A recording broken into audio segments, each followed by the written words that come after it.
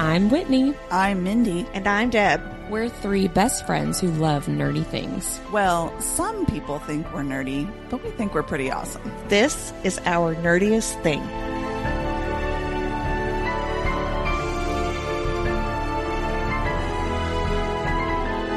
Hello, fellow nerds, and welcome to our nerdiest thing. Today we are discussing Wreck the Halls by Tessa Bailey. This is part 2 of our discussion on chapter 17. Just because you went to London, you went to London and got fancy.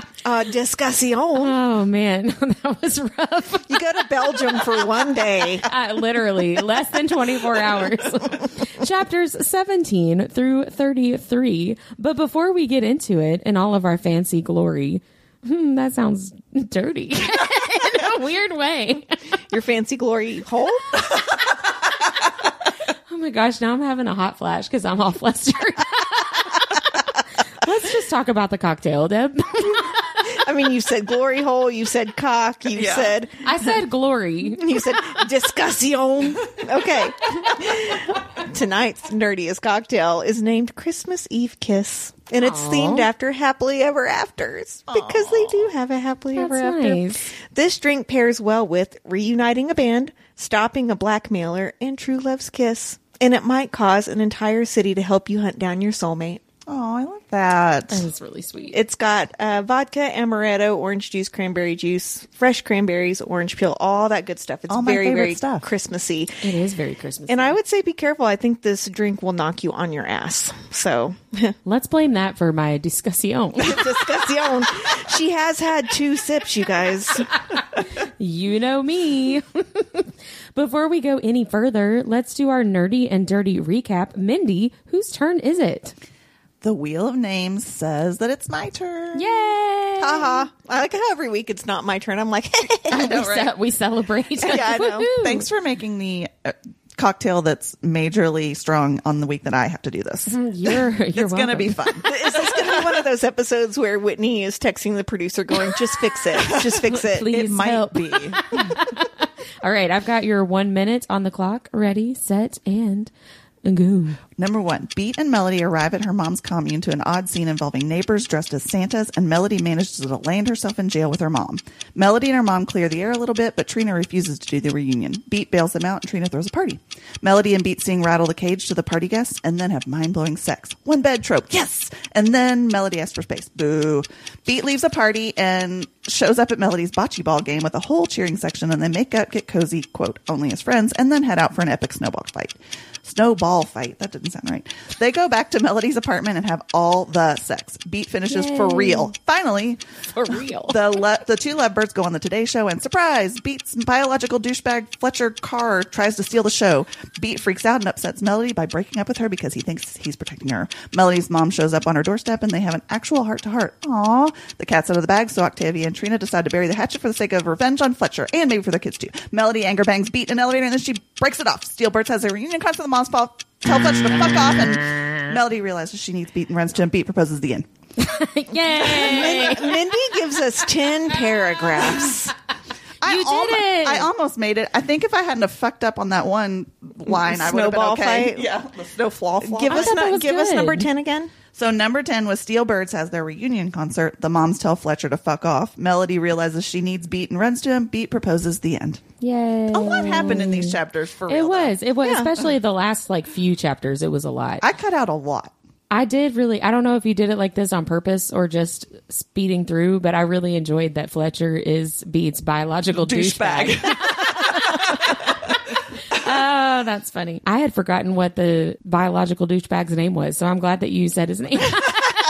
That helps me now with our I'm really our interested discussion. to hear, did you all fan cast him for this episode? Oh, shoot, I I didn't. did. I didn't even think about Well, maybe you that. can think about it while Oh, yeah, we're I'll think recording on that. tonight, but I'm interested to see who you all said. I'm very excited about this. We all know how good I am at fan casting. At So. vibes.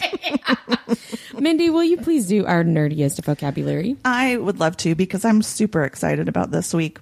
I didn't think that I was going to be able to find anything that was going to be worth anything for vocab, but I decided to look into the names melody and beat because they are musical terms, right? They are. Yes. And so melody It comes from the Greek melos, that means song. Duh, right? But a melody is actually defined as a sequence of single notes that are musically pleasing to the listener. It's part of the song that is the most memorable. So remember that, because I have something to bring that all back around. One time Whitney tried to explain the difference between melody and harmony to me, and I still don't understand. I still don't get it. Well, I don't go into harmony, but We'll save that for a bonus episode. Where I'm like, what? I don't even know if I would know how to explain that, to be honest Like, with aren't you. those the same thing? No, I know they're not the same thing, but yeah, it's nuanced. Taylor Ash, help me out. So the name Beat, which you wouldn't think would actually be a name, but there actually is a German name that's spelled like that, but it's pronounced Beat. Beat. Yeah, it probably does sound more like that. Which means blessed or happy or bringer of joy. And That's nice. I know, right? So in music, the beat is the basic unit of rhythm, which is the underlying steady pulse of the song, right? So beats are often used to... Boom, boom, boom. Thank you, Whitney. Keep going. Can you do the melody Beats now? are often Well, not at used. the same time. Just how I was going to do.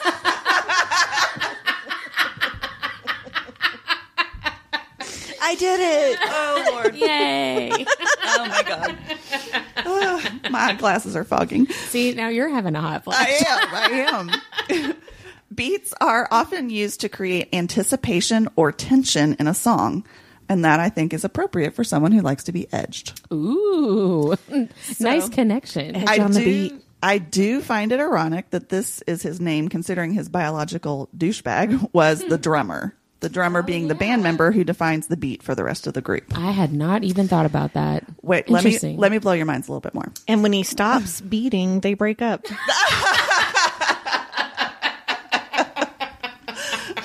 Oh, my. Oh, goodness. So not only are these clever names for a musical themed couple who are meant to be together because the melody and the beat go together. With the harmony, somehow.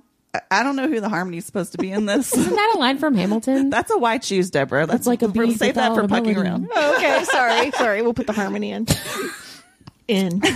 And out sometimes. So not only for the music themed couple, these are great names, right? In my opinion, they represent what the other sees in them. So the beat often steadies Melody, calming her when she needs it just by being present.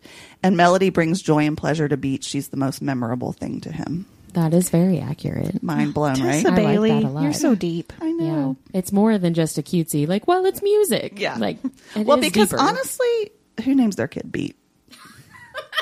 Like if he wasn't famous, he definitely got called Beat the Meat when he was a kid. A stoner rock and roll chick. That's who names their kid Beat.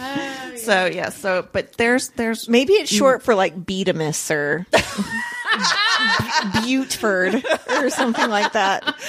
That is an interesting point, though, that his biological dad was the drummer. Like, I never, ever considered that until you said it. That's a little diabolical. A little bit, yeah. Like, oh, no one can find this out. But let me name him after the drum beat. That's kind of weird. Yeah. So let's get started talking about our favorite moment from this second half of the book. My favorite moment was when Melody gave a big old fuck you to her mom and like gets up and belts out the Steelbird song with Beat. Yeah. I just love that when they get up. First of all, she jumps up on the whatever it was, they're jumped up on like a trunk or something or a table, and he's like, yeah, she did a box jump. And I thought that was so cute. Well, and then he's like, next, the gym membership. And she's like, no. But then also that whole lead up where she basically tells her mom she's hiding behind her anger in her homestead. Yeah. Yeah. I liked that scene a lot, too. Deb, what was yours? I really loved it whenever Beat arrives at the bocce ball tournament in pink body paint Yeah. and then starts hyperventilating when Vance says that he will marry Mel if Beat doesn't. And I love it not only because does Vance, of course, have pink paint lying around his apartment, obviously. I Wondered that too. But then they have to walk through the streets of New York to get to Mel's game, Yeah. which I think is just super duper cute. And I like picture Beat like all tall and buff with just hot pink with an M on his chest. Yeah. And people are like, well, sure. Sure. Do you all follow As you do in New York. Do you follow the What is New York Instagram page? Yes. Yeah. Yeah, I've like seen this that. would be on there This- for sure. Yeah, it wouldn't Definitely. be that weird, right? It would not. Comparatively. That was one of mine too. The bocce ball. I wrote down bocce ball body paint, which is kind of a tongue twister. But I also loved the scene where they played the footage of the two of them meeting when they were 16. That we saw a little bit at the beginning from Melody's point of view, but then we get to see what happened when she walked away, right? Yeah. And from Beat's point of view a little bit too. That was I love the that. sweetest. That was when really, he was really like, cute. I just met Melody for the I first time. know. Oh. That was so cute. I loved that so much. I'm a sucker for these kinds of scenes. I kind of right? am too. Meant to be. It was love at first sight. It's always been you. Don't you know? It's always been you. Like, I love it. I eat it up. I'm staring at you because I'm dead inside. I'm like, yeah, that sounds great. That was my least favorite scene. Do you want to hear about my least favorite part? Was it that scene? No, my least favorite part is when the blackmailer douchebag baby daddy comes on the Today Show and Beat literally just drops Melody like she's a bad habit. I know. Doesn't say anything to her. And I fucking hate the miscommunication trope. Yeah. I hate it. And I absolutely despise any character that makes decisions for their love interest based on what they think is best for that person. Yeah. I really dislike that. I do like, though, that Melody doesn't come running back to him when he realizes how much he's fucked up, and she takes her time and she comes back when she's ready. When she's ready to come right. back. And yeah. I like that he respected her space, and she said, you know what, there is going to be a time for us. It's not going to be today. Yeah. And I think it's like a week or something like that. But it's just I'm like, dude, she already told you not to do that to her, and you just did it again. Yeah. Yep. And you fucking broke her heart, and you were just going to propose to her. Yeah, Right. He pissed me off pretty bad. That was my least favorite too, but I wrote it down as third act breakup. Boo. Right. That's what I wrote All the down. tropes. Yeah. I hate that. Yeah, you call it miscommunication, and it basically is, right? But that third act breakup, I just like, ugh. There are a couple of authors that I really like that do it well, I feel like. But this, I don't know. I just felt like you've already told her that you're being blackmailed at this point. Right? Like, he had already told her that. Right. I don't understand why he couldn't have just told her. You know what I mean? To Like, play devil's advocate a little bit, he was totally blindsided by that. Don't be Don't logical. take up for him. Sorry. God. I agree with you all. I think it's stupid. I hate miscommunication, but trying to see it from his point of view, I'm not saying it was correct. I'm saying that from his point of view, he was blindsided by this. Like, I know me with my anxiety, I'd be like, oh, fuck, what the fuck am I supposed to do with this? And then like 2 days later, I'd be like, this is what I should have said. So, you know, and he, in his mind, he's trying to protect her, which again, and I get that. but like, I mean, that's the only way I can look at it. Just if you kind of put yourself in his shoes, but I'm not saying it's good or right. I mean, Right. it's still frustrating Yeah. because that also was one of my, I had two least favorite moments. Shocker. I know, right? After the Today Show, when he's being threatened by Fletcher or whatever, and he's trying to protect Melanie, and the really thing that bothered me about it was his dismissal hurts her, and she thinks it's her fault. That's what pisses me off about it. Yes. Because she automatically goes to, oh, he's not, she doesn't go think about like, what the hell's wrong with him? She says, what the hell is wrong with me? And it bothers me that women do this. Yep. Yeah, because she does blame it on, well, I called him, I like outed us as a couple basically, and he must not have wanted me to do that. And it's very much like, no, he's being weird. You should think about why he's being, you know what I mean? Like, it's not about you. Yeah. But yeah, No, I would do that though. I would too. In her like, that's the position, thing. I would and do it just the made me exact think, same like, thing. why do we do this to ourselves as women? I mean, I know not everybody does, but patriarchy, Mindy. I know. Smash it. But my other least favorite moment is, and you all may disagree with me with this, but in the elevator when Melody knows she isn't going to take him back, but she fucks him anyway. That was my favorite spicy scene. I didn't say it wasn't spicy. It just didn't sit right with me. Like, Yeah. I didn't want her to take him back right away at all. Like, I totally agreed with that. But giving him that and then just taking it away seemed kind of cruel, even if it was effective. I mean, I don't know. Again, I don't think he felt like he had her back in that moment, though. no, he definitely didn't. Yeah, no, I would agree But with that too. it's like, hey, I don't know. I guess it's pretty badass to say, here's what you're going to miss. But at the same time, it just felt cruel. And it didn't. It I don't seemed know. it seemed out of character for I would her have been in like, that sure, moment. go ahead and fuck me up against the wall. I'll see you in a week.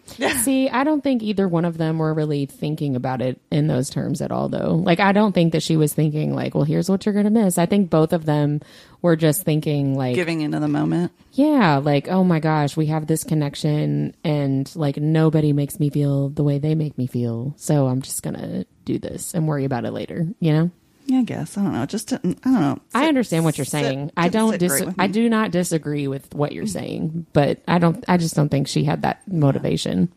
But I don't think B was mad about it. I don't think he was either. I don't think he was mad. I think he was devastated though. After, Yeah. I empathize with both of them, but I still root for Melody more. Oh yeah, me too. I guess just girl power. Mm-hmm. Yeah.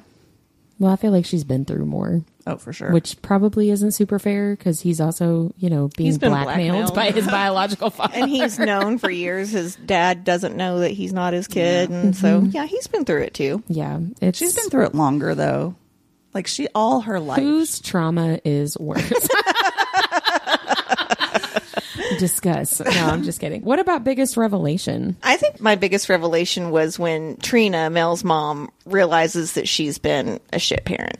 Right? Yeah. She shows up at Mel's apartment, and I think every kid with a deadbeat parent would love it if said parent showed up and was like, whoopsies, which never ever happens. Right. And I want to point out that Trina still has a long way to go, and she knows For she still has a sure. long way to go, and I don't feel like I feel like this was a Band-Aid. I don't feel like it was unrealistic because she's not being like, I'm going to come over and make you eggs every morning. She's still a shit parent, but she at least extends an olive branch to Mel Right. to try to Yeah. be better. It's so not I really a light like that. switch. If she was all of a sudden like, oh, okay, now I'm the perfect parent. Let's we go would have been shopping. like, yeah, I would have been Yeah. like, no. Yeah, no, But she's you're still a hippie and lives on a commune and doesn't use the internet, which is fine. Right. But like, and does not pay attention to who Mel is as a person. Right. Well, and That's the she's bigger still problem. at the root self-centered. Right, That's just who right. she is, and she's not going to get over that overnight, Right, exactly. Yeah. or probably ever, to be honest with you. But she can make an effort. Even her recognition, or at least part of her recognition of being a bad parent, I felt like it was very self-centered, like you're saying. Because at one point they have a conversation where she's like,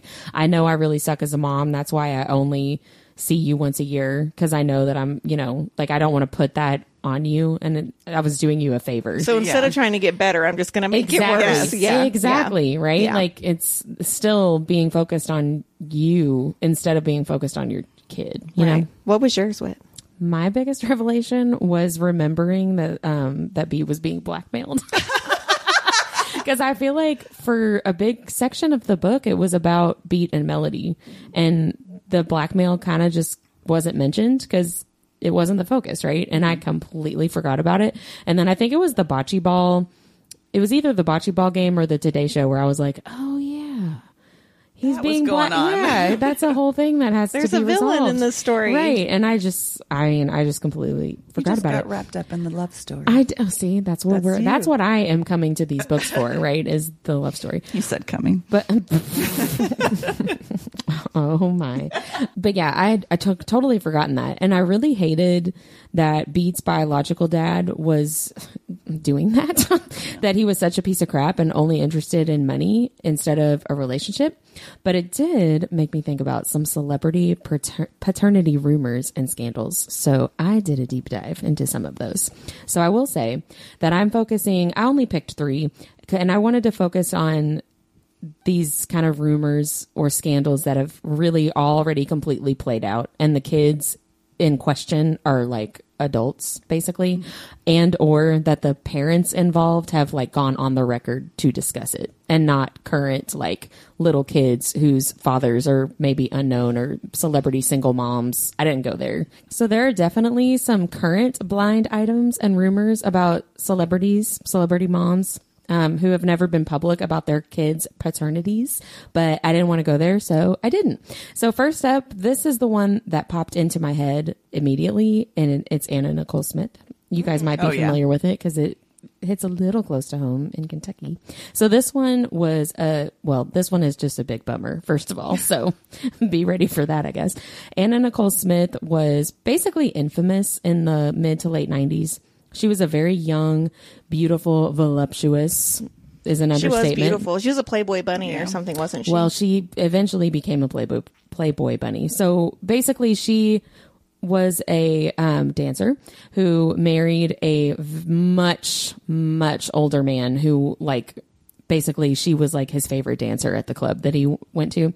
And so they got married. He died shortly after they were married. His adult children sued to prevent her from inheriting anything from him. He was an extremely wealthy person. It was a huge news story because it was basically like, look at this gold digger that's trying to take this inheritance away from these kids, right? So she basically really played the game of fame. I didn't mean to rhyme that, but she played the game really, really well. She like used her 15 minutes of fame to make a name for herself. And that's when she became a Playboy bunny or playmate. She had a reality show about her life. And in September 2006, she actually had a baby. She had already had an adult son. So she had a baby daughter in the Bahamas. Was it the old man's? No, he was already like... Okay. Yeah, he was already done. I think her adult son had already been born by the time she married that guy. Okay. I think. The old guy. The old guy. Okay. Yeah. So he's not in the picture at all anymore at this point. So she has this baby girl. And a month later, she adds her partner's name to the birth certificate as the father of this baby, right? And his name is Howard K. Stern, not Howard Stern. Oh, yeah, I remember this. The initial is That's very not important. confusing at all. Right? So not the radio Howard Stern, but Howard K. Stern. He was a lawyer. So, well, I guess he still is a lawyer. So then in February of 2007, sadly, Anna Nicole Smith died very suddenly, but not super unexpectedly. She had a lot of like alcohol, substance abuse issues through the years. Her adult son had died fairly recently.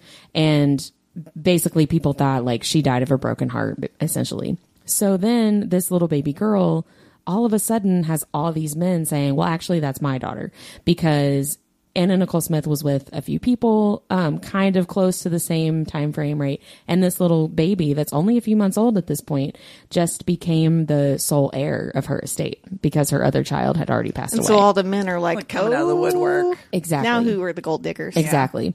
So there had already been kind of some questions before Anna Nicole Smith passed away as to if Howard K. Stern was actually this baby's father, right? So that was already a question. So then it just kind of intensified when she died. So then there were DNA tests, and the DNA tests proved Howard K. Stern was not the father. He was not the father. You are not the father. But Anna Nicole's former boyfriend and Kentucky native Larry Burkhead was the father. Side note, I actually used to work with Larry Burkhead's sister. Side note, a couple of Christmases ago, I was in Target getting wrapping paper and dropped it, and he was in there with his daughter and handed me my wrapping paper. Oh, that's nice. Side note, He was very nice. his daughter went to CEP at my kid's elementary school. We're all like, 6 degrees from Larry Burkhead. Yeah. Like, that's so funny. Nice guy. The family is nice. So he has had custody of his daughter with Anna Nicole since the court proceedings wrapped up in 2007.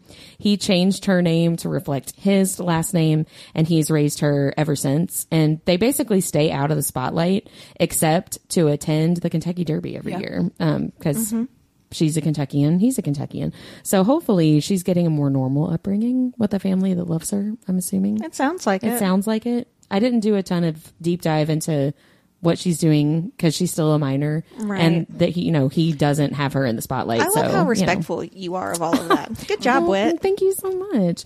The next one is a little bit more not respectful. All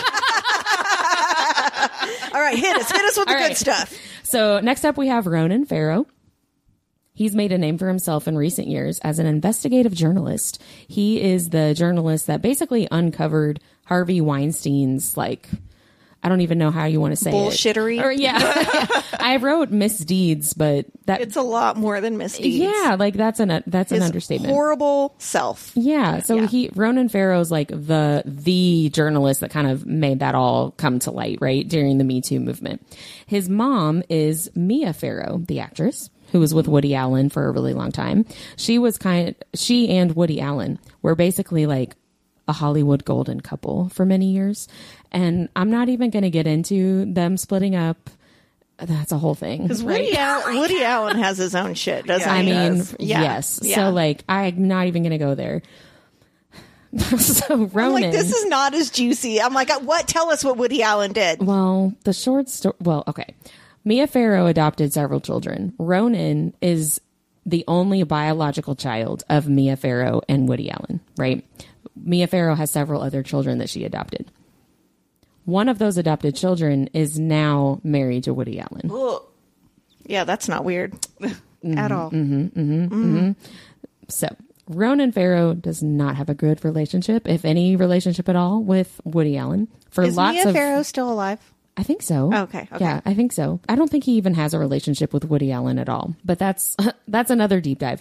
So in 2013, Mia Farrow did an interview with Vanity Fair and on the record said that it was possible that Woody Allen is actually not Ronan's biological father because she was having an affair with Frank Sinatra. Oh. I had not heard that. Yeah. So Ronan actually could be Frank Sinatra and Mia Farrow's child, not Woody Allen and Mia Farrow's child. So did he never do a paternity test? Well, no, he would have to do a test with Frank Sinatra's children, like from his marriage. Oh, okay. And I guess he's not interested in doing that. Ronan himself has not really said anything on the record about it, except that when the Vanity Fair article came out, I actually really love this. He made a tweet that says, quote, "Listen, we're all possibly Frank Sinatra's son." And that's so great. That's the only thing that he has said like publicly about it. But Mia Farrow, was the one in the relationship, right? If I were him and I was already estranged from Woody Allen anyways, I'd at least want to know if I wasn't Woody Allen's kid. Yeah. I mean, I think for him, I would imagine that he just assumes that he's doesn't not. care. Yeah. And it's just like, whatever, because Frank Sinatra was not alive at this point, I don't think. So it's not like he would be able to have a relationship, even if he knew, Right. So there you go. So there are lots of people that have tried to prove that Ronan Farrow is Frank Sinatra's just based on pictures. And you can like look it up and look at side by side of like young Frank Sinatra with Ronan Farrow's pictures and stuff. And he does look a lot like But him. here's the thing. If you put a picture of me and you next to each other, people could say we're long lost sisters. That's true. Yeah, that's if true. you're looking for it, Yeah. Yes, unless like you're that's true. completely different ethnicities, you're going to find it. I mean, come on. Yeah, but I kind of loved that Mia Farrow was like, well, I was sleeping with Frank Sinatra and like said that on the record in this interview. Like, what? And his son's like, I love her son's that. like, sure. Yeah, Yeah. whatever. It's fine. I get the feeling from his response that this was not new information. Right. Probably. Right, You know what I right. mean? Like that tracks. I think that they had probably had that conversation and it's not like she was dropping a bomb well, and what that does he didn't know about. What does he have to gain? Exactly. Right, by Yeah. proving that? Nothing. So he has he is well taken care of. I mean, shit, Mia Farrow is his mom. He's fine. Right. He's good. Sounds Yeah. like he's loved by her. So who cares? So those two I'd heard of. This last one I had never heard of before and kind of can't believe that I had never known this based on like just me and pop culture and how much I love it. So this one's about Janice Dickinson. Okay. Oh, So Janice, from Top Model. yes, that's what I know her from. Do you want to America's be Next. on top? I used to love that show. That show was so messed I up. still love that show. Oh man. So Janice Dickinson, the world's first supermodel and also former judge on America's Next Top Model. I did not know this before researching for this deep dive, but Janice Dickinson and Sylvester Stallone were in a relationship. I did not know this. So this is very, very dramatic. Okay. I'm sorry. I just pictured them in bed. I know, right? Isn't that crazy? Like, Well, and I Stop, man. no, I picture her sounding like Janice from Friends in bed. Oh my god! Oh my God. Okay, so they were in a really hot and heavy relationship in the early 90s. But the only problem with that is that Janice Dickinson was with someone else and cheating on him with Sylvester Stallone. Who was she with? Somebody. Someone not Sly Stallone. Yeah, I don't. Rambo. Yeah, I think he was like a producer or a photographer or something. He was in the business, but I didn't know what his name was. So I feel like I was trying to protect him. Yeah, of course. You were being respectful to the husband. Sure. I don't think he was a husband. He was a boyfriend. But anyway, he was with her and she was cheating on him with Sylvester Stallone, right? So then she becomes pregnant with Sylvester Stallone's baby. So she breaks up with the boyfriend. She gets together with, I call him Sly in my notes. Sly Stallone. Yeah. So she breaks up with her boyfriend and she and Sly are together for, the duration of her pregnancy, which I get, you're going to have my kid, right? Like, let's try to make this work. You're the mother of my child. Like, let's try to make this work for the baby. Too bad that he was also already in a relationship with a different model. Oh. So he apparently... Who we're going to protect her identity too, I'm assuming. I didn't write. It was a lot of names, okay? It was a lot of names. So he breaks up with this other model. I actually really love this. And he didn't tell her why he was breaking up with her. And so she had no idea that he had been cheating on her, that he had been cheating on her with another model, that this model was pregnant with his baby. Like, she found out from her agent. This isn't going to stay quiet. Exactly. Her agent told her. Like the next day or something. Isn't that crappy? That's like super rude. If you're gonna break up with her anyway, like, just like you say, it's not like she's not gonna find out. You're Sylvester Stallone with a very famous supermodel, right? So anyway, they both were with other people. They both like blew up their relationships because he got her pregnant, right? So that sucks. They're together. She has a healthy pregnancy. She gives birth to a healthy baby girl.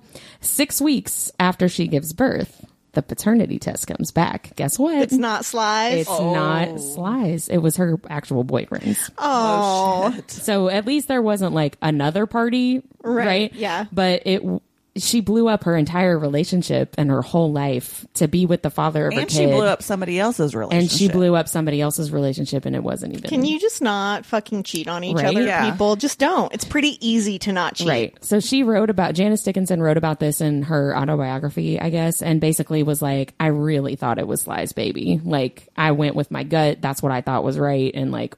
whoops. It's like, oh my gosh. I just picture the baby coming out and going, forget about it. Right. So I knew it was yours. It's got the nose and the Jersey accent. Right. Wah. So when Sylvester Stallone finds out he is not the father, he goes back to previous girlfriend who was with him. Does she take him back? Took him back. Not only did she take him back, they eventually got married in 1997, and they are still married to this day. Good for them. So they worked it out. I hope she he's kept forgave his dick him. in his pants. I hope so too. I believe they have a couple of daughters, I think, together, at least 2, because they come up on my TikTok for you page sometimes. But they made it work, and they're still together now. Good for them. Janice and her ex did not. Did not have that same Can't ending. imagine why. The ex-boyfriend, did what he needed to do to be a good dad and has a good relationship with their kid, but they did not get back together, and she has had a rough go of things since the early 90s. Yeah, so she has. But yeah, can you imagine like blowing up your entire life? Like, then, oops, I was cheating and, my boyfriend got me pregnant. Sorry. And then be like, no, he didn't. Actually, it's yours. Like, I mean, for her ex-boyfriend to go through all of that, like, you lose your relationship. Oh my gosh, she's having this baby with somebody else. And then to find out it's yours and have to try to like flip back into that. Flip back into that. Like, well, crap, now we're going to be in each other's lives forever. I wonder how early now you can tell the paternity of a child. I don't know. That's a good question. I'm sure that they probably could do it before the baby's born. I bet they could do it through amniotic fluid or something like that. Probably. They can find out the gender of the baby through that. That's probably true. Yeah. But yeah, if you ever, there's a ton more. There's a ton. I know. I was hoping for a 45-minute deep dive into this. I'm not going to lie. I know, but you got to protect the privacy. I really do like that you did not talk about people where the kids are still like at home and stuff. It just felt gross. Yeah. But there are a few current single moms who have very like, it sounds weird to say it like this, but they're very openly private about the paternity of their children because they're not in a relationship. They weren't in a relationship when they had the kids, and it's kind of like, where'd these kids come from? You know what I mean? But A man who may or may not be married, who may or may not be in this band, and may or may not be the lead singer. Right, exactly. Yeah. So, I mean, you could go down a rabbit hole for days.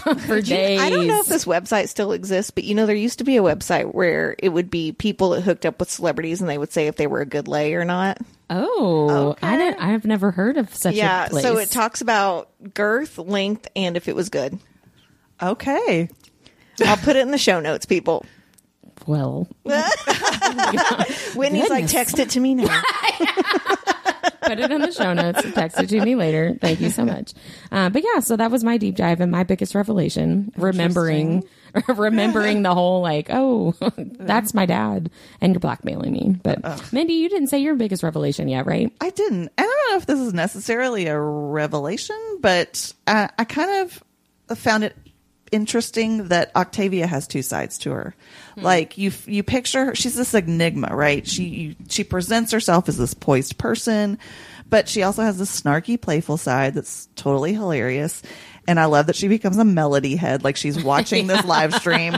And then when she and Trina are reunited, her badass rocker chick totally comes out, right? Yeah. Lets loose. She totally cracked me up. I didn't really like her at first, but she definitely grew on me, especially when she was interacting with Trina. And one of my favorite quotes from her is, quote, liking her, talking about Melody, so much is very disconcerting considering she sprung forth from the womb of a trifling banshee. I just thought it was like, I don't know. It surprised me, I guess, that underneath it all, like, even though I knew she was a rocker chick back in the day, she comes across as this like poised charity woman. And then all of a sudden you realize, oh, that's still in there. Well, she's actually my favorite secondary character. Oh, yeah. And it's because of two other quotes, because I almost wrote that one down. But the reason she's my favorite secondary is first she says, dramatic? Me? The woman carried in on the backs of swan men? You don't say. And then when she's talking about douchebag Fletcher, she says, I want to fillet this motherfucker's balls, grill them until they're done, and dine on them with a bottle of wine. That was really and intense. Beat's like, mother. And so, I love her. She was she came great. into her own for sure. Definitely. During the book. Yeah, I liked her a lot too. I think that was a good mine was also not really a revelation. Yours is more of a revelation than mine was. So good job. You did it. Yeah. Let's talk about sex. Baby, sex. What was your favorite spicy scene? You said yours was the hallway. No, the elevator. Mine was the elevator. Okay, so I want to point out, even though the couch scene in Mel's apartment was actually really hot. I mean, like, Beat knows how to get a girl in a position, if you know what I'm saying. But I could not get past Beat yelling, I'm coming inside you. It felt like something a high school boy would say his first time. So instead, I'm going to opt for beach joy of oral sex and the elevator fucking, because the couch, that ruined it for me. I'm coming inside you. I'm like, oh, Beat. Okay, bud. She knows. You don't have to tell her. She feels it. It was sweet, though, that he was like, I've never come inside, and you're the first one I've ever come. I'm coming inside you. But he did, like, announce it too loud first. Right. Like, I feel like in, like, the movies where there's a Minuteman, they're like, I'm coming. Like, I don't need, I know. I got you. I got it, bud. Why don't you keep telling me about that position you just put her in instead? He may not have realized that she would know, though, because he had never done it before. Yeah, maybe. You know? Yeah, maybe. But also, dude, shut up for a second. The couch scene was my favorite. Not because of that. I guess God. in spite of that. Right. In spite of that. Right. No, What'd you like about it? That he was like vulnerable with her, like the intimacy of like, I'm not gonna have you edge me and then roll over and put my face on the pillow while I like finish myself off. Like he did in the attic? Yes. That was so weird. That was much weirder to me. He's like, best sex of my life. I'm like, you came in your hand. Yeah. Well, yeah, I did not like that when he like rolled away and Melody's like, can you imagine? Like, I mean, can you imagine though, just laying next to him and he's like, oh, I would be like, and now that's why she was distant. She was like, dude, that was weird. It was weird. And it would hurt my feelings too, but I was proud of him in Melody's apartment, right? Of like, you did it, you're doing it. He told everyone he did it. But I also really liked I guess it was the morning after when they opened the door and they're all the paparazzi or whatever, and he's like, I did it. Like, I love that. That was so Danielle funny. says, you look like you just crossed a sex marathon, and Melody goes, I know, I finished several times. All of that like funny banter the next morning, I really, really loved that a lot. I did too. That was my favorite. What'd you like, Mindy? Well, I actually liked the attic. The attic? And not the ending, but the during, I guess. Because for me, I'll get you a box of tissues for Christmas. Okay, so like cutting off that end part, right? Like cutting off his. You just act like that didn't happen. Just pretend like that didn't. Because it coming. didn't. Like it totally sucked. Like the aftermath of it, but during it, it just felt so raw and untethered. And I think it's Melody in that moment that describes it as primal, and that just really sums it up for me. Like I love how she knows what Beat needs and edges him flawlessly in that moment. She just learned about that. 10 out of 10. Right. And then he's so focused on her pleasure, even though he doesn't end up giving himself over fully. But he's at that point, he's still starting to crack open that door to letting go. I'm not gonna lie, I kind of love that he like rubs his face up in her. I'm like, I know. I mean, and again, yeah, that's I like the wasn't mad about that. primal aspect of it. So yeah, like if we well, it's just like if you don't hear him say, I'm coming inside you. If we don't think about how he rolled over and like got himself off after, which is just I know, but really, also really there's weird. a mattress with no blanket. Where'd it go? His t-shirt. Come on, bro. We're not middle schoolers. Come on. Maybe they. Well, never mind. I don't want to know that either. Never mind. I'm sure he found a clean towel I in will that house. say, I listened to the audiobook, and the like, I'm coming inside you is not performed that way. So it makes it a little more palatable. So I'm like, totally coming inside you? No. It was better than that. Coming. Was it okay in that chapter? Was that from his point of view or from hers? I think it was his. I can't remember. Okay. I'm just curious if it was in a female voice acting like a man, or if it was from the male that would voice. be better, to be honest. Yeah. Maybe it was. I can't remember now. But I just know it wasn't like I'm shouted. coming. I am coming inside you. So let's talk about chapter MVP. I wonder who we all picked. Oh, mine was the people of New York. Oh, Fun. Yeah. Not only do they love Mel, like Beat does, but they help her find him once the reunion started and he leaves the set. that was cute. That is really sweet. They treat her with respect, and they're rooting for their relationship from the first time they're on screen together. And I really, really love how the community comes together. And it's like Mel Fan 98 or whatever, or Mel Fanatic. She's like, we saw him at 5th and Broadway. Go, go, go. But like, they're not being disrespectful to her. Yes. Like, I love that. The whole world is like rooting for them at that this was point. an awesome moment. Yeah. There were no weird like stalker trying to break into her apartment kind of moments. Yeah, Right. they were all just Yeah. like supportive. Good but job, fake New York. They understood they were on the sideline, right? Yeah, absolutely. I like that. Just too. like they would in real life, right?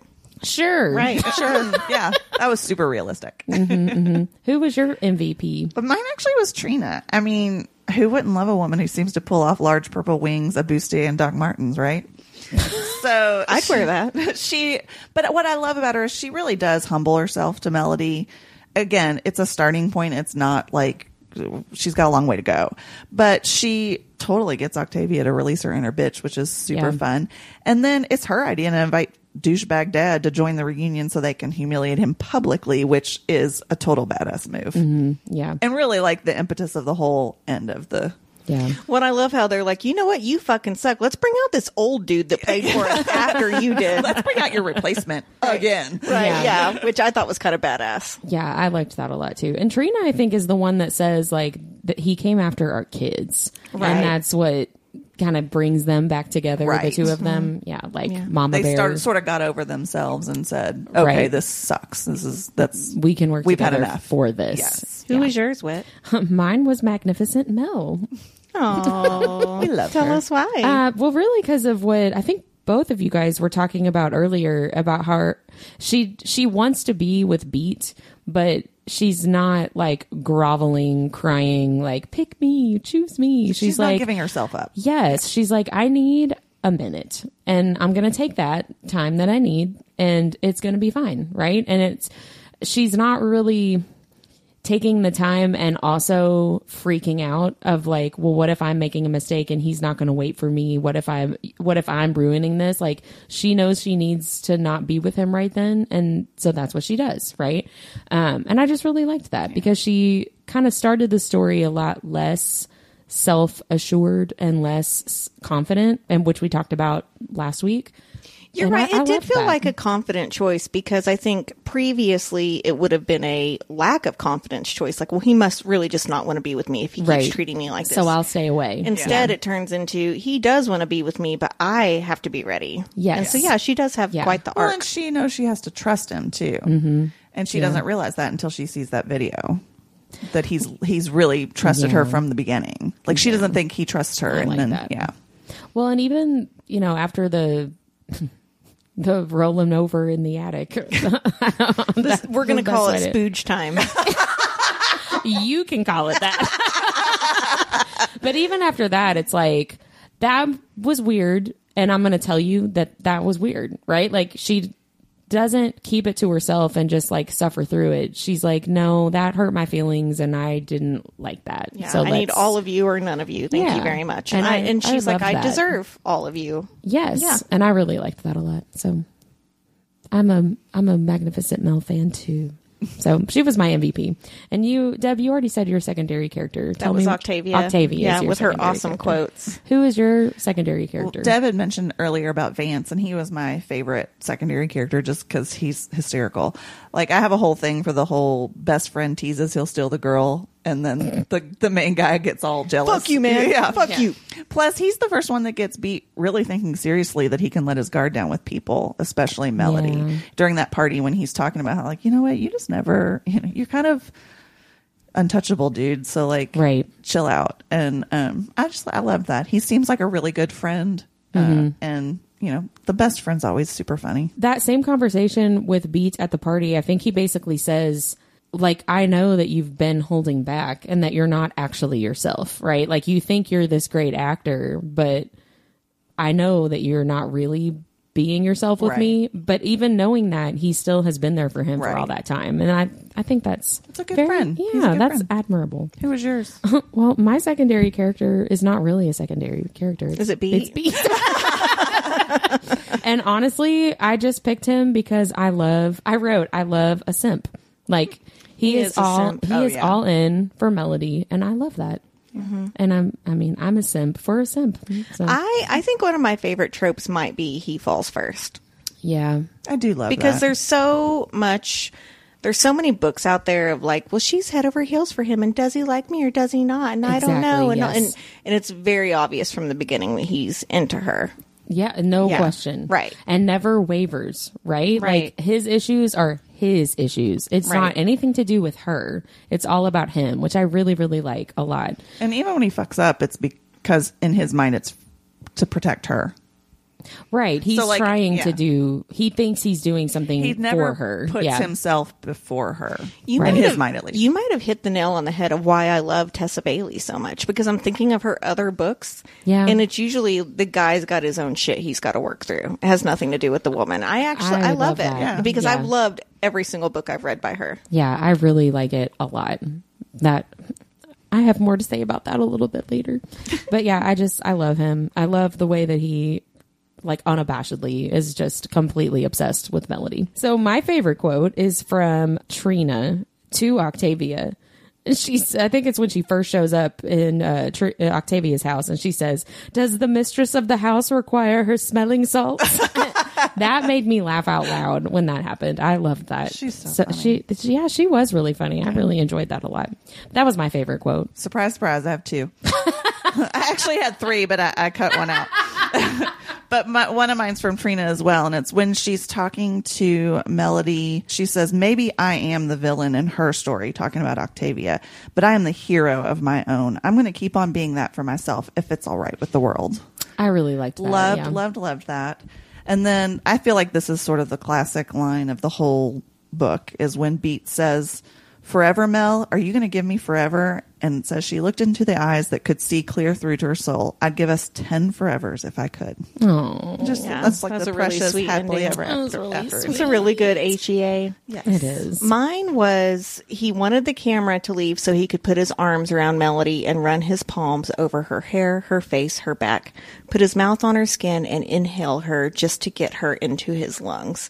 Do you remember falling in love with your husband? yes. And like that smell is very important, right? I used And, to like, wear Darren's shirts. yeah, I need it on me. I want to smell it. I want to smell it on the pillow. I want to smell it in my hair. Like, there is something about pheromones. We talked about that. Yeah. I did a deep dive on that one time, but I mean, I understand that from like a very like animalistic level. Yeah. Yeah. I need this person all over me.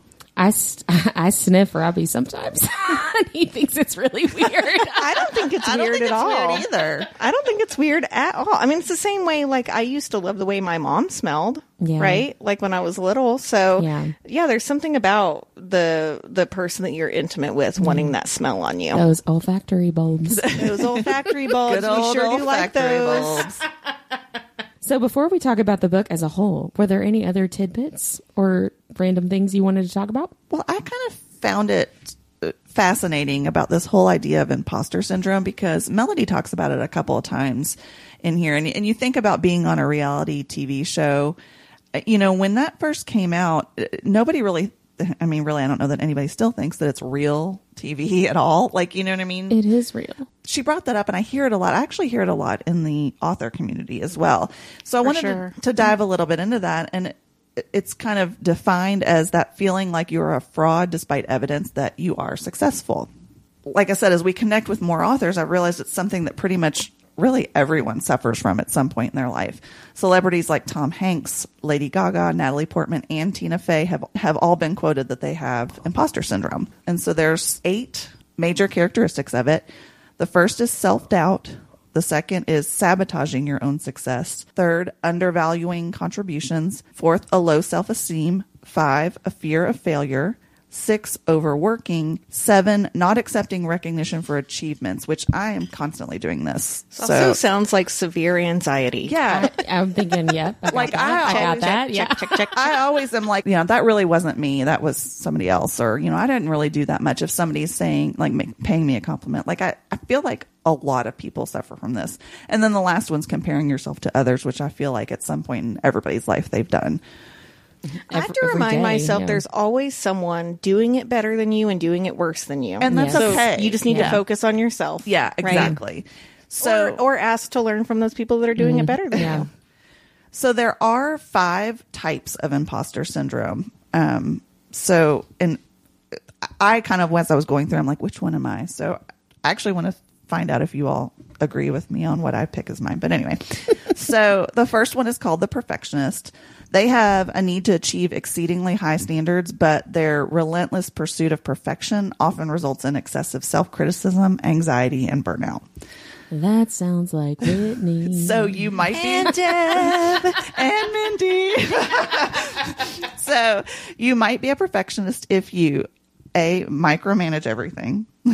B, Check. don't know how to delegate tasks. Check. You obsess over little details. You struggle with decision making. 100% for me. You have high standards and unrealistic expectations. Maybe.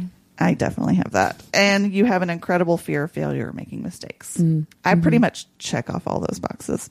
So I don't struggle with decision making. If anything, I'm too decisive.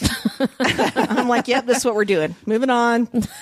you might be closer to the second one called the superhuman. And these are high achievers who pressure themselves to excel in all areas of their life to justify their accomplishments and success. Do you mean someone who works so hard for years and never sleeps and make themselves chronically ill? like a workaholic? It sounds like them. So the superhuman often struggles with being too self-critical.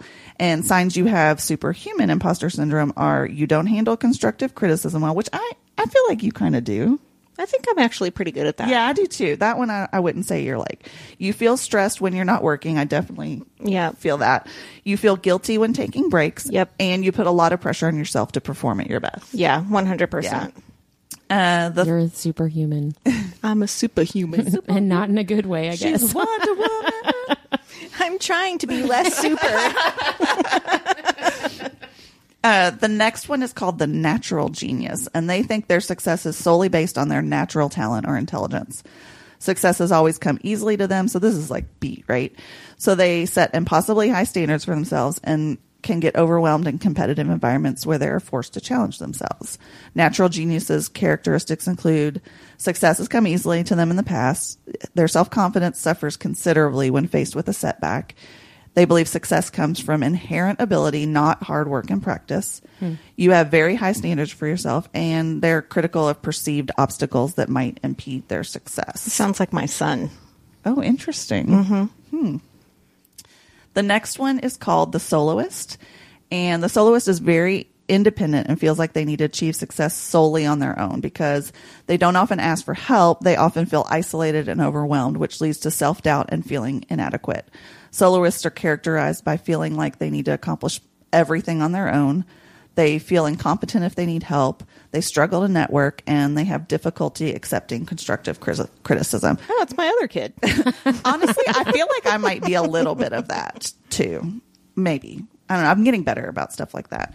But the final one's called the expert. And these are people who have invested so much time and effort into their education and training that they feel like they should know everything about their chosen field, but still doubt their abilities and worry that they won't be able to handle all the challenges of their job. So if you're an expert, you might feel like you need to master every step in the process, feel like you need to constantly pursue training and certifications, feel like a fraud despite having expertise, and struggle with procrastination because you feel overwhelmed. I feel like that's maybe my son. But so we've already said this. I definitely would categorize myself as a perfectionist. But here I am too. Yeah. So here are some ways to combat imposter syndrome. So first, you need to normalize the feelings and know that you're not alone. And this was surprising to me. Studies have shown that between 70 to 80% of people will have feelings of imposter syndrome at some point in their life. And after reading all that, like, you can see how easily somebody could slip into one of those.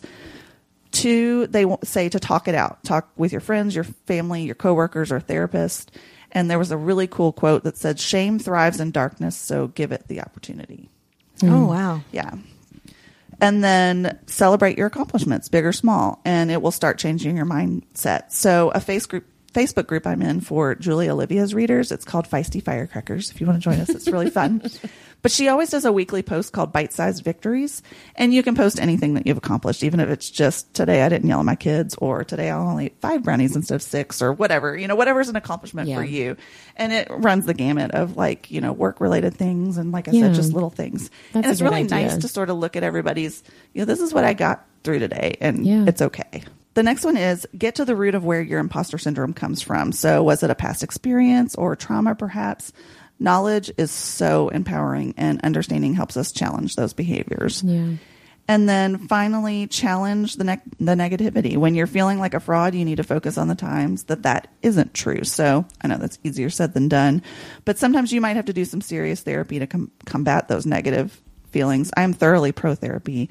I've actually been working through a lot of my issues on a weekly basis with a therapist, and I would add normalized therapy too, because I feel like it's come a long way, but there's still a stigma attached sometimes to that. Absolutely. And I just don't think anybody should feel like they shouldn't do therapy because there's something wrong with them. Like, that's why we do it, so that we can learn to live in a world that tells us that therapy's not okay, right? Right. Yeah. So, anyway, I just thought that was a really cool. It brought a lot to light for me.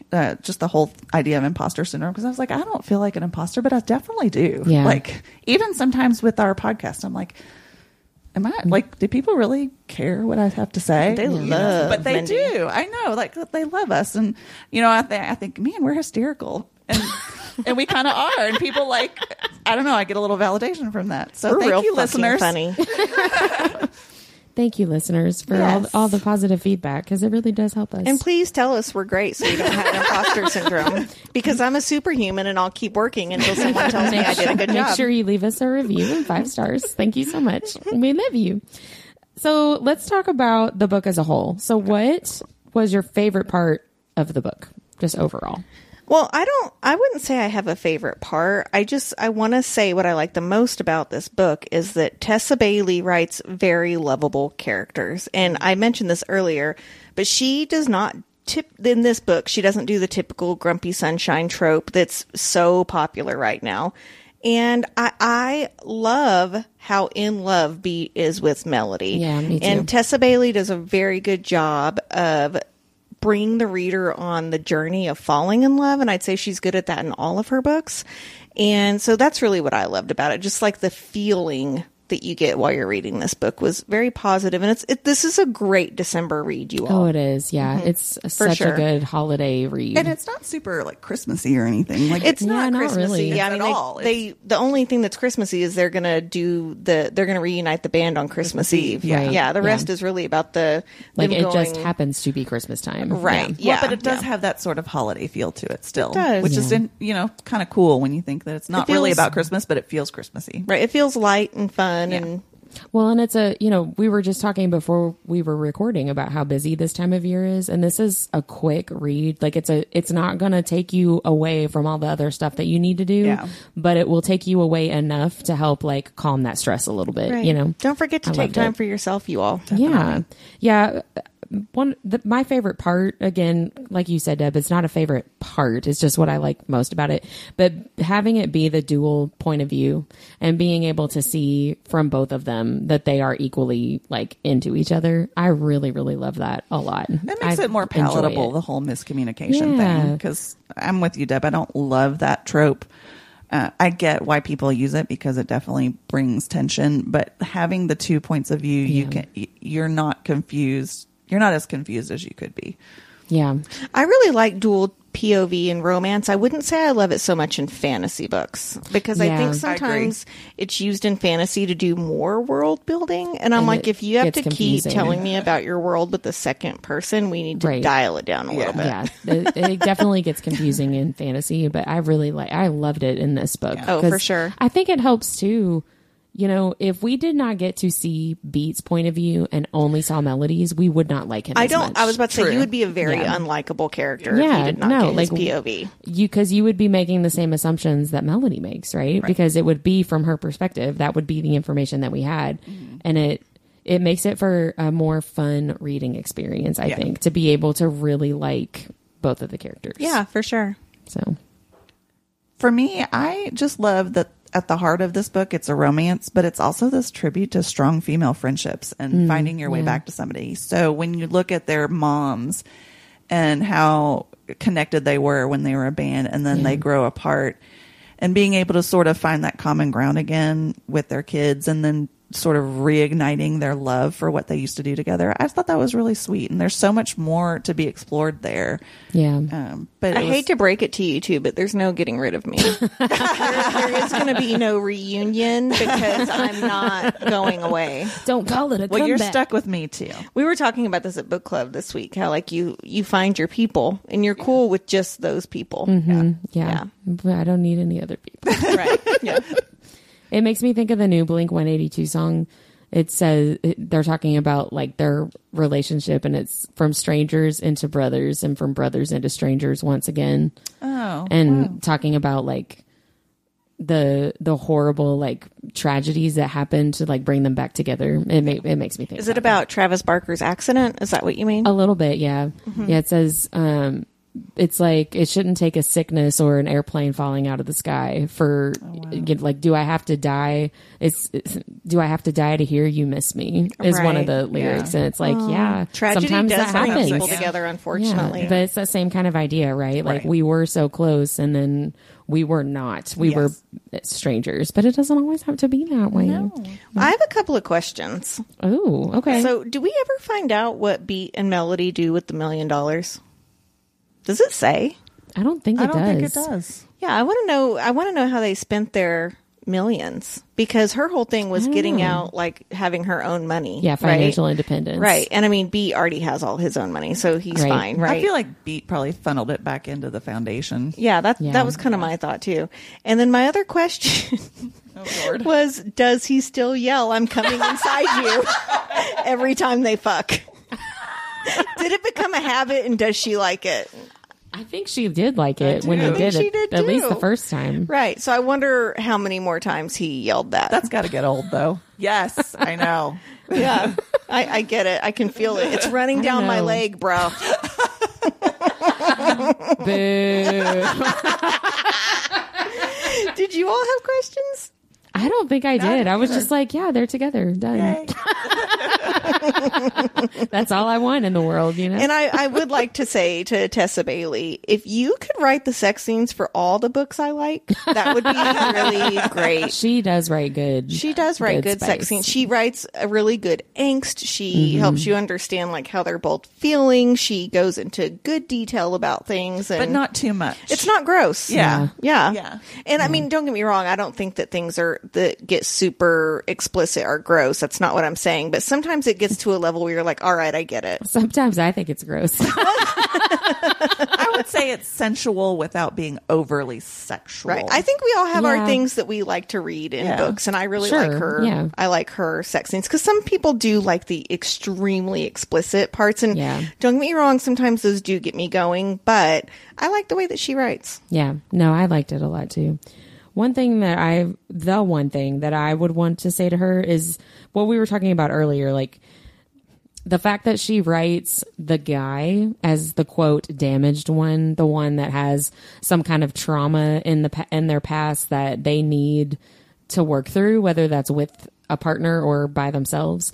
Because so many books, it's the girl, right? The girl's got some kind of trauma. She's quote damaged, and she needs the man to help her through it, and that gets really old, right? It does. And I really appreciate having that flipped and having the opportunity to read that in reverse, right? And have the woman be the strong one and the woman be the one that can be there for her partner and help him through Right. his junk in more ways than She one. does help him with his junk.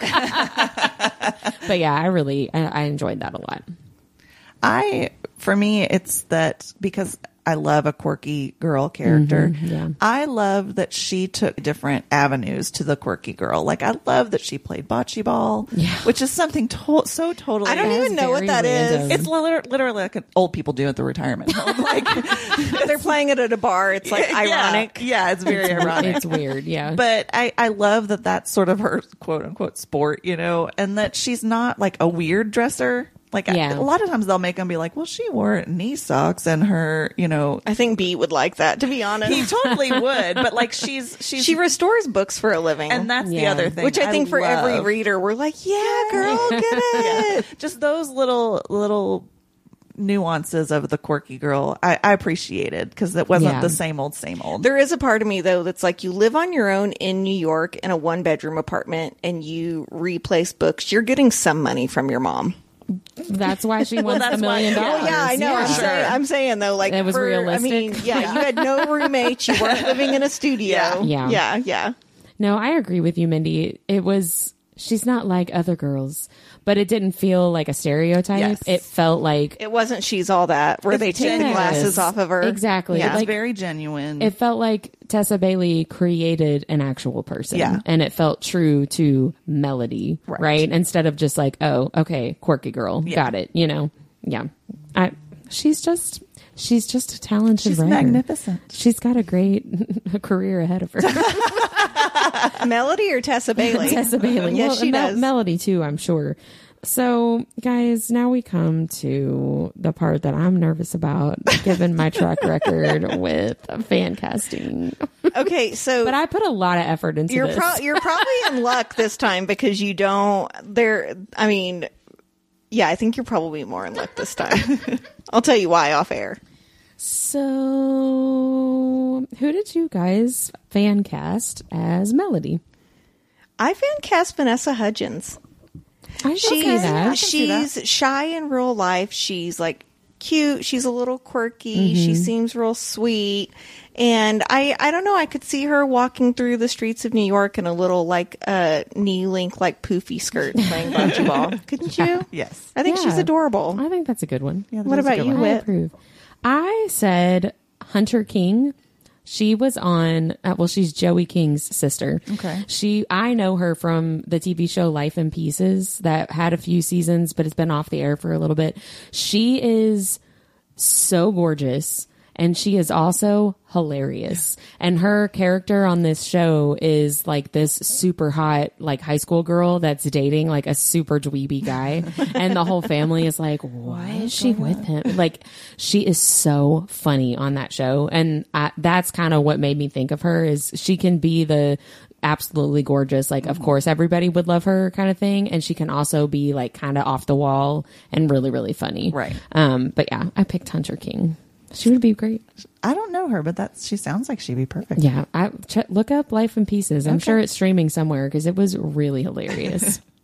I'm Was sad it on it's like off the air. ABC Family or something? I think it was CBS. Oh. It was one of the big Potato. right.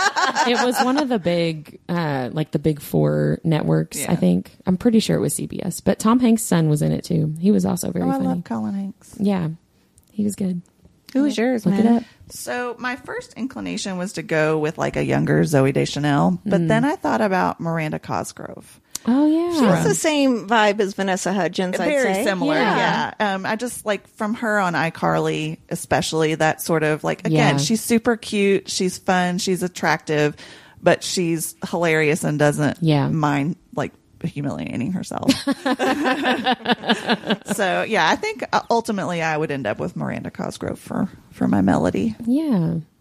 What about Beat? Okay, I'm super excited because I don't like being able to see Mindy's notes, but I just saw them and we fucking picked the same person for kidding Beat.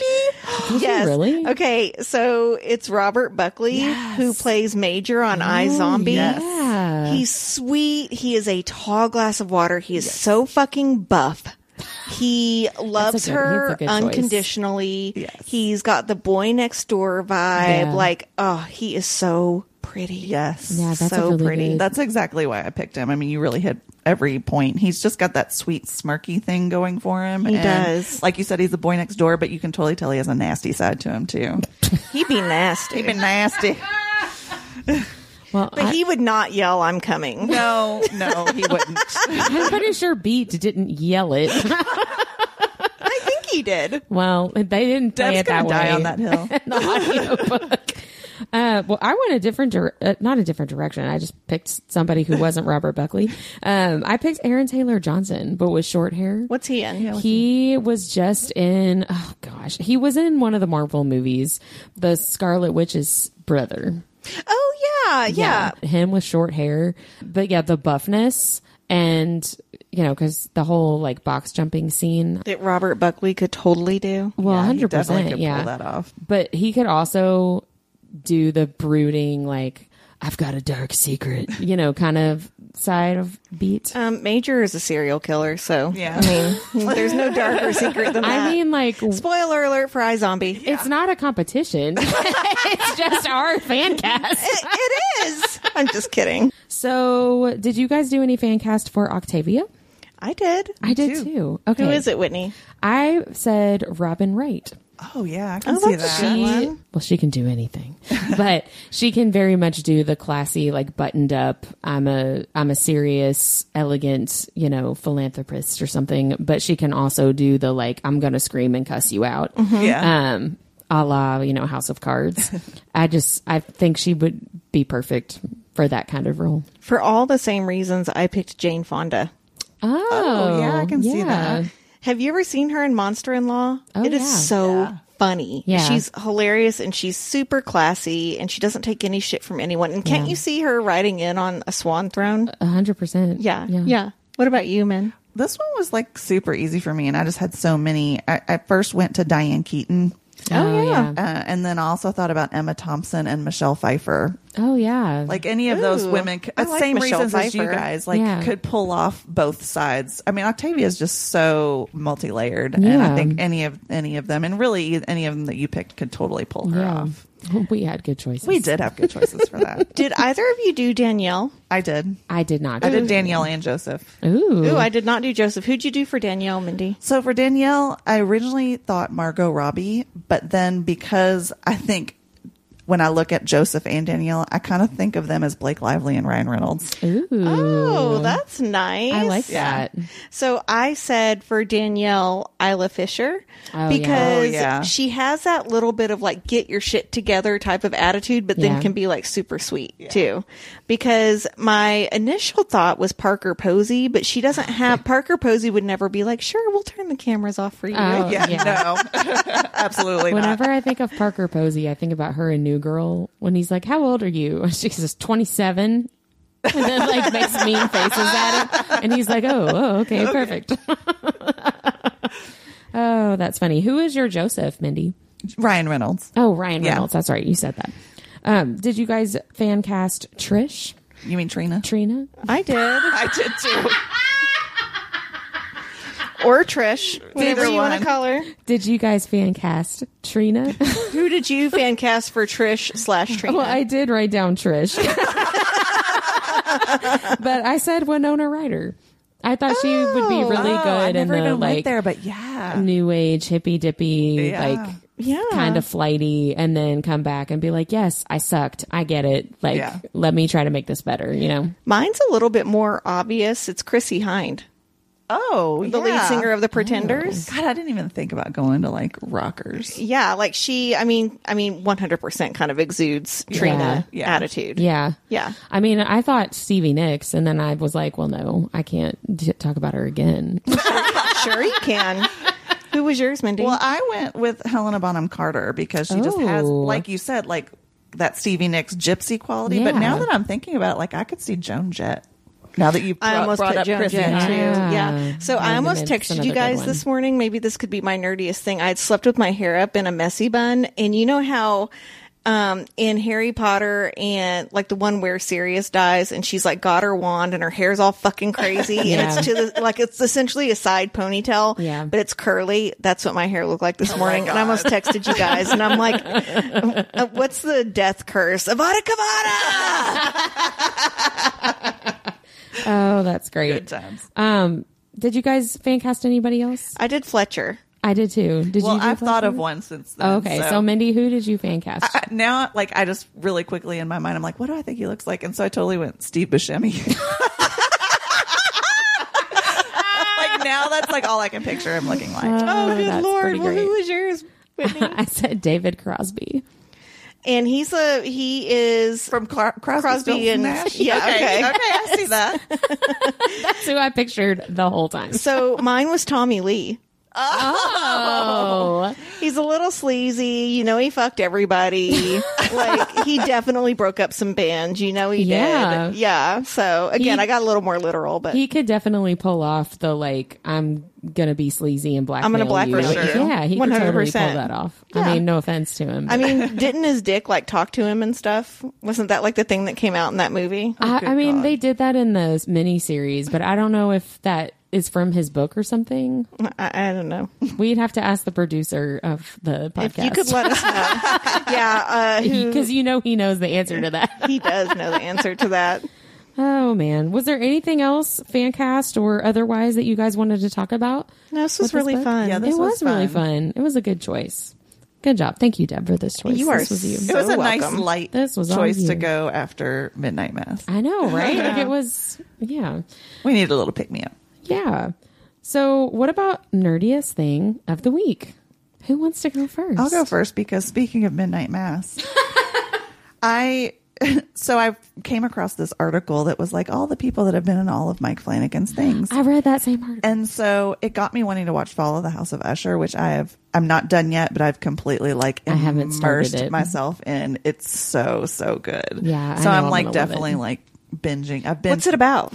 So it's actually based on the Edgar Allan Poe story, Fall of the House of Usher, but it's more intertwining a lot of his other short stories. And it's Mike Flanagan. Mm-hmm. Is it on Netflix? It's on Netflix. It's on Okay. Netflix, yeah. Yeah, it's 8 episodes. And so each one, so there's like these 2 siblings that have created this like pharmaceutical empire basically. And they have, well, the guy has 6 kids. Some from one mom, and then like the others are from totally different moms. And so, and they each get like a piece of the, business or whatever to run with, or they get money to like go on a project. So they all have these like terrible like personalities, but it's really interesting. Like stuff starts happening, and there's sort of a supernatural element to it.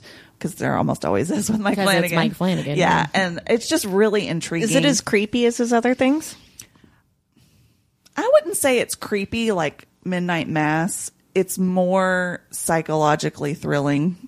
I like that. It's definitely it's more rooted in, real people, things that could really happen. Mm-hmm. And it's gruesome. Like some of the stuff is gruesome like he has, but it's a mind fuck kind of. Okay. Which cool. I get into for some reason. Can't wait. Yeah, it's really, really good. I'm excited to watch it. Yeah.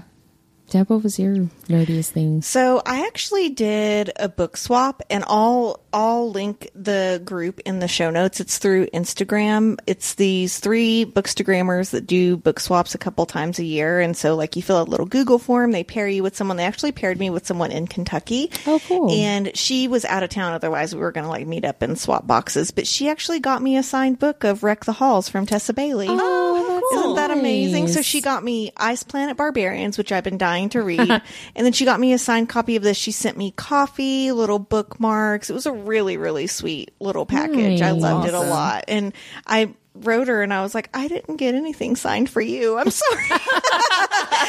She said, no, Tessa just happened to be in town and she saw that we were going to be covering this. And so she went and got a signed copy that's for me. I thought it was cool. really sweet. Shout out to Michaela. Yeah. That's awesome. Way to go, Michaela. Well, I have a couple. So when we were at Lust in the Low Country, I entered a giveaway and actually ended up winning. Yay! So I got Ooh. a really cool box from Elle Rivers that we're going to post on our social. It'll be up on our social media at this point. Cool. But it's super cute. Basically, like everything you need for a cozy read. So she sent me one of her books, and I had a like quilted blanket that's wow. book themed made, and this really, really pretty porcelain teapot with like the built-in teacup and saucer. Nice. And a scented candle that's called Library. Shout out to Elle Rivers. Yeah, It's that's really, really, awesome. really cool. I went to London last week and just got back a few days ago, and we had a lot of nerdy things. I basically like kind of didn't really sleep either on the way there or the way back, and just read instead. I read like 5 books while I was gone. Went to Waterstone's bookstore and found a couple of cool things. And my big nerdy thing was 2 nerdy things. I tried to get tickets to Kensington Palace and ended up buying them on the wrong day. Oh, I've done that. And that was a big bummer, but that's okay. And Westminster Abbey was my real big nerdy thing, like looking at all the different tombs, and they have like a poet's corner where a bunch of poets are buried, entombed. It feels weird to say that, but I mean, that's pretty much what it is. Yeah, it's where they But- lay to rest. Yeah, and like Queen Elizabeth I's tomb is there, and that was really cool. Like we spent hours at Westminster Abbey. Wow. Hours. But it was really fun. We did all the touristy things, and it was a really good trip. So London is That's it. my favorite city on the planet. it was one of mine amazing. too, for sure. It's a clean New York with hotter guys. Well, I don't think I saw hotter guys. You were in the touristy areas. That's I why was in the touristy you were all the areas. dirty Americans were. Exactly. 100%. I called my husband. I talked about this on the podcast last season, but I did a big trip by myself, like 12 days in the spring. And I called my husband. I had a layover in Lisbon to come back to the U.S. And I called him and I'm like, the only rude people I've encountered in 12 days have been Americans. Yeah. I mean, I think I was born on the wrong continent. I say Yeah. it all the time. I was made to drink during the day. I am okay with having a gin and tonic at lunch. And I think honestly, because I'm a little bit more quiet whenever I'm like doing things out in public, I just fit in better. You know Yeah. what I mean? And when I got to Lisbon, I was like, all of you Americans need to get the fuck off me and be quiet. It got very loud all of a sudden where I was. Yeah. Well, yeah. But yeah, it was good. It was a good trip, and it was really fun. So Yay. So that We're is glad you're back, though. Oh, well, thanks. We missed you. That is it for this week. Next week, we're going to have 2 episodes for you guys. We have an interview with author Whitney Dean, and then we will be releasing A Court of Frost and Starlight on winter solstice. Bye. Bye.